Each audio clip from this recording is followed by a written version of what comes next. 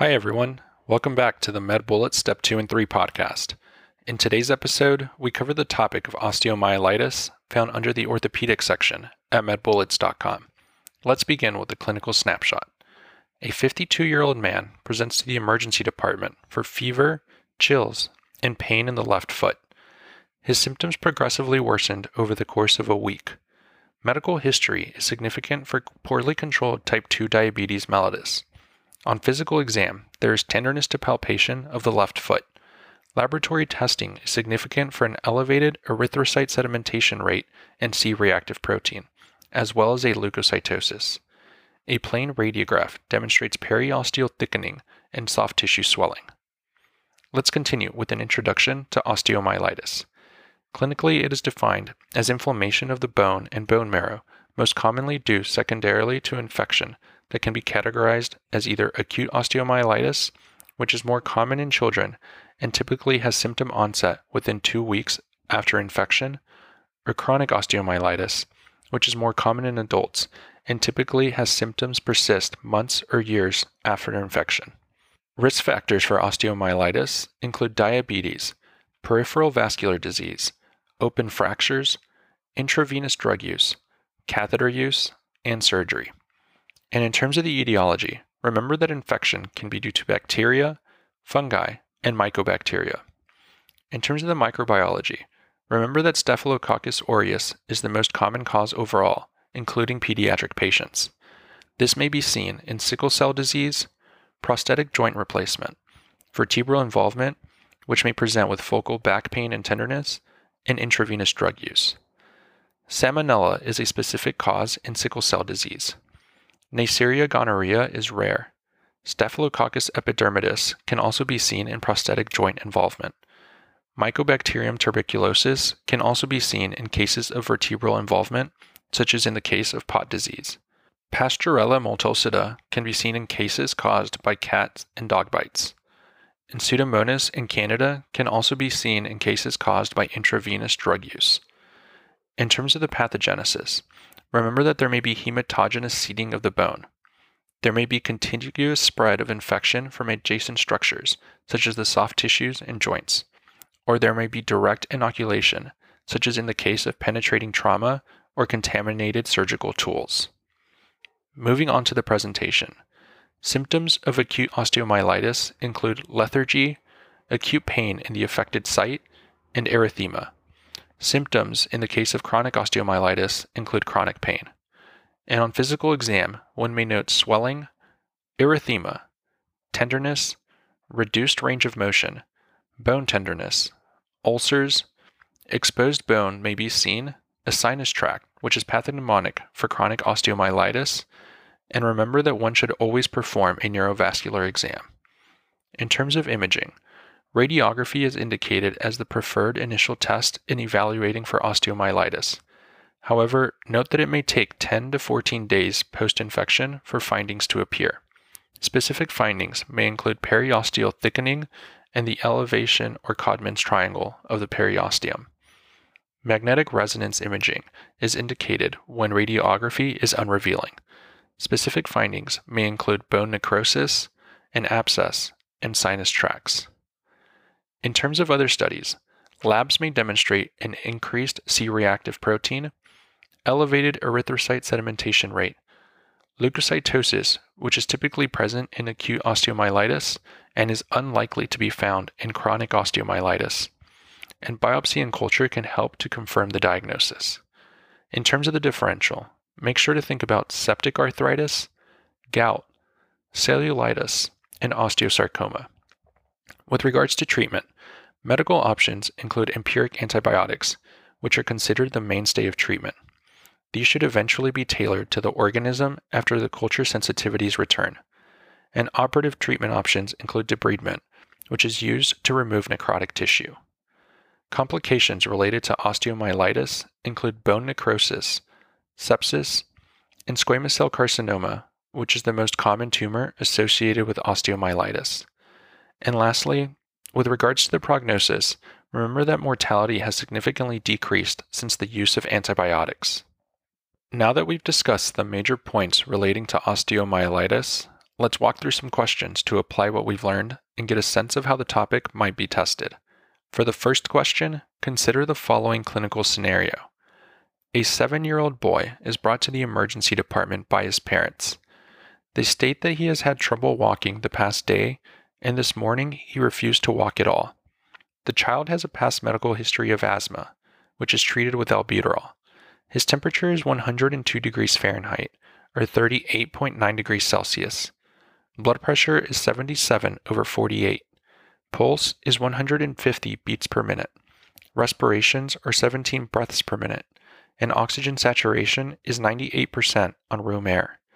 Laboratory tests are drawn and demonstrate a hemoglobin of 10 grams per deciliter, a hematocrit of 36%, a leukocyte count of 13,500 per millimeter cubed with a normal differential, and a platelet count of 197,000 per millimeter cubed. An MRI of the thigh and knee is performed and demonstrates edema and cortical destruction of the distal femur. Which of the following is the most likely infectious agent in this patient? And the answer choices are: Choice 1, Bacteroides species. Choice 2, Pseudomonas aeruginosa. Choice 3, Salmonella species. Choice 4, Staphylococcus aureus. Or choice 5, Staphylococcus epidermidis.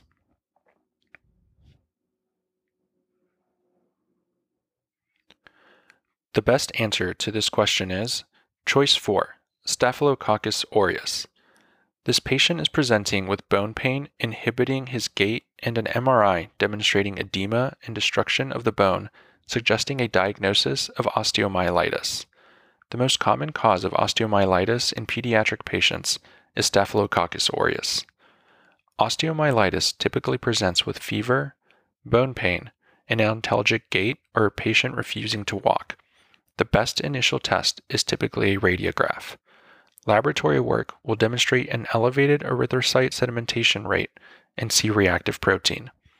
A more specific and sensitive diagnostic test is an MRI, which demonstrates edema and cortical destruction of the bone.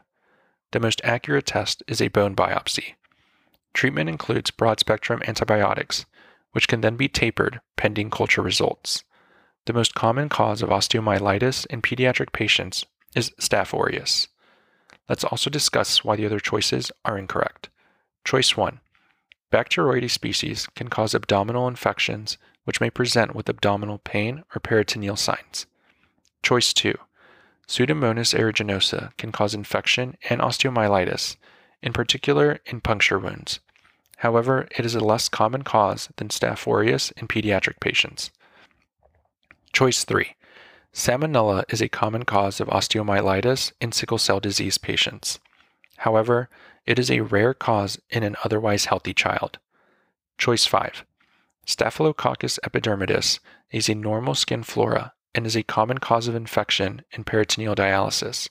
However, it is a much rarer cause of osteomyelitis. Finally, a bullet summary. The most common cause of osteomyelitis in pediatric patients is Staphylococcus aureus. For the second question, consider the following clinical scenario.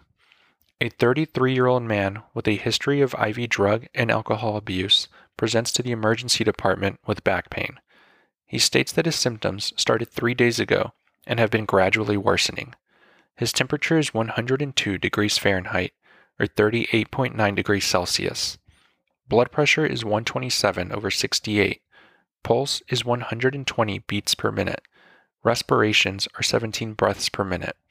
And oxygen saturation is 98% on room air. Physical exam is notable for tenderness over the mid-thoracic spine. Laboratory values are only notable for a leukocytosis and an elevated ESR and CRP. Which of the following is the most likely diagnosis? And the answer choices are: Choice 1, degenerative spine disease. Choice 2, herniated nucleus pulposus.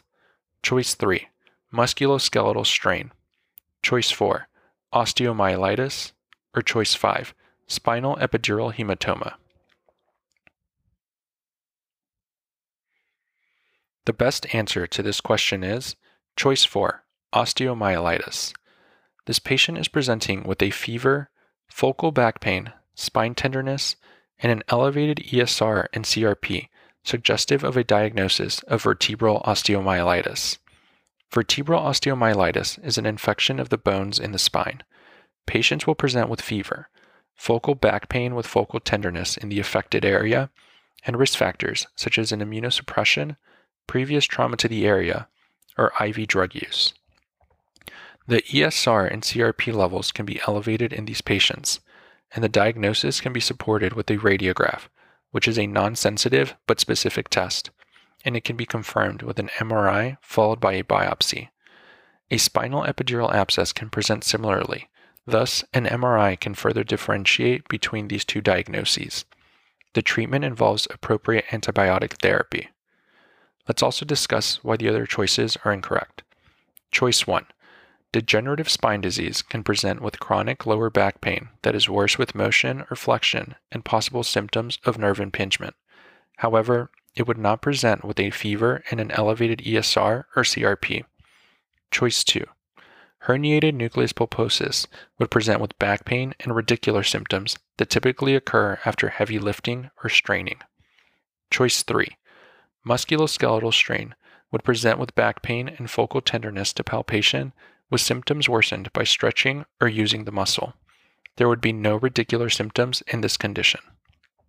Choice 5.